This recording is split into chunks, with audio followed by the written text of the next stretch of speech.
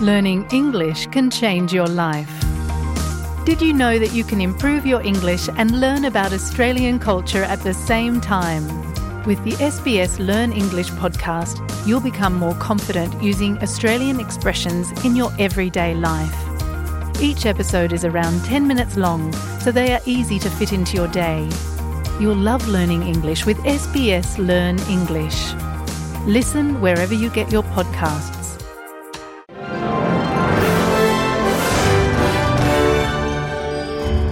This is SBS News in Easy English.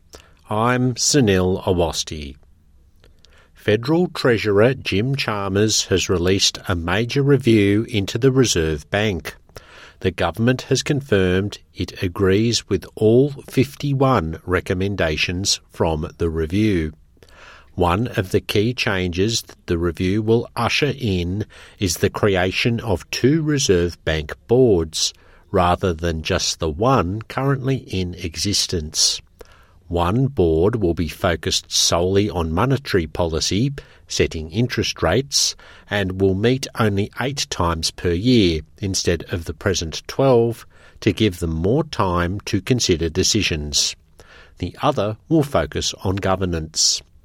Dr. Chalmers says he acknowledges the difficult role of the much criticised Reserve Bank Governor, Dr. Philip Lowe.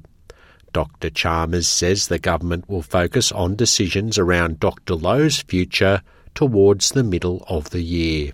Foreign Minister Penny Wong has reasserted the importance of Australia's security relationship with the Pacific region during a visit to the southwest island of New Caledonia.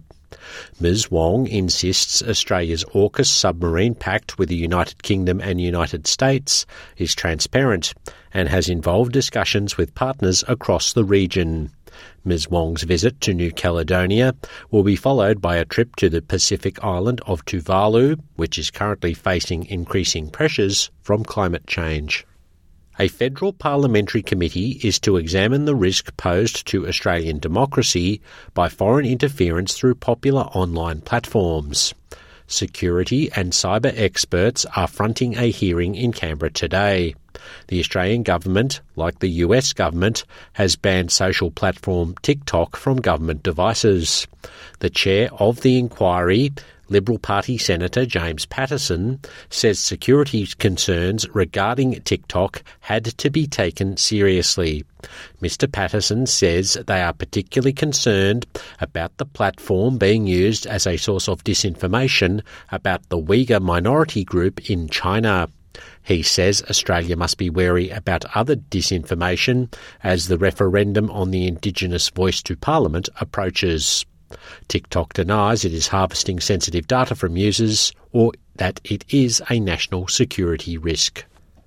One of Australia's largest energy companies is to build a large battery on the site of Australia's biggest power plant as it prepares to exit coal-fired power. The energy company has announced the final investment decision to commit $600 million for the first stage of the large-scale battery project, with work to begin within weeks. Origin says it will assess the market to help inform the timing for the closure of all 4 units at Australia's biggest coal-fired power station near Lake Macquarie in New South Wales. The company's chief executive, Frank Calabria, says the approval of the battery is an important milestone for the company's renewable energy transition. Construction of a 460-megawatt battery storage system is expected to come online in the final 3 months of 2025. The Victorian government is going to compensate some 560 families impacted by the collapse of building company Porter Davis. The compensation applies to customers who paid deposits before the builder went into liquidation last month, but were left without insurance coverage. Victorian Premier Daniel Andrews says he believes the scheme would cost around $15 million, which averages out at about $25,000 per customer. Mr. Andrews says there will be an accessible website set up within the next 48 hours where those affected can claim their insurance. Around 1,700 homes across Victoria and Queensland were left in limbo when Porter-Davis went into liquidation last month. The Victorian Building Authority is investigating whether Porter-Davis has breached any laws after customers claim they were left without domestic building insurance despite paying their deposits.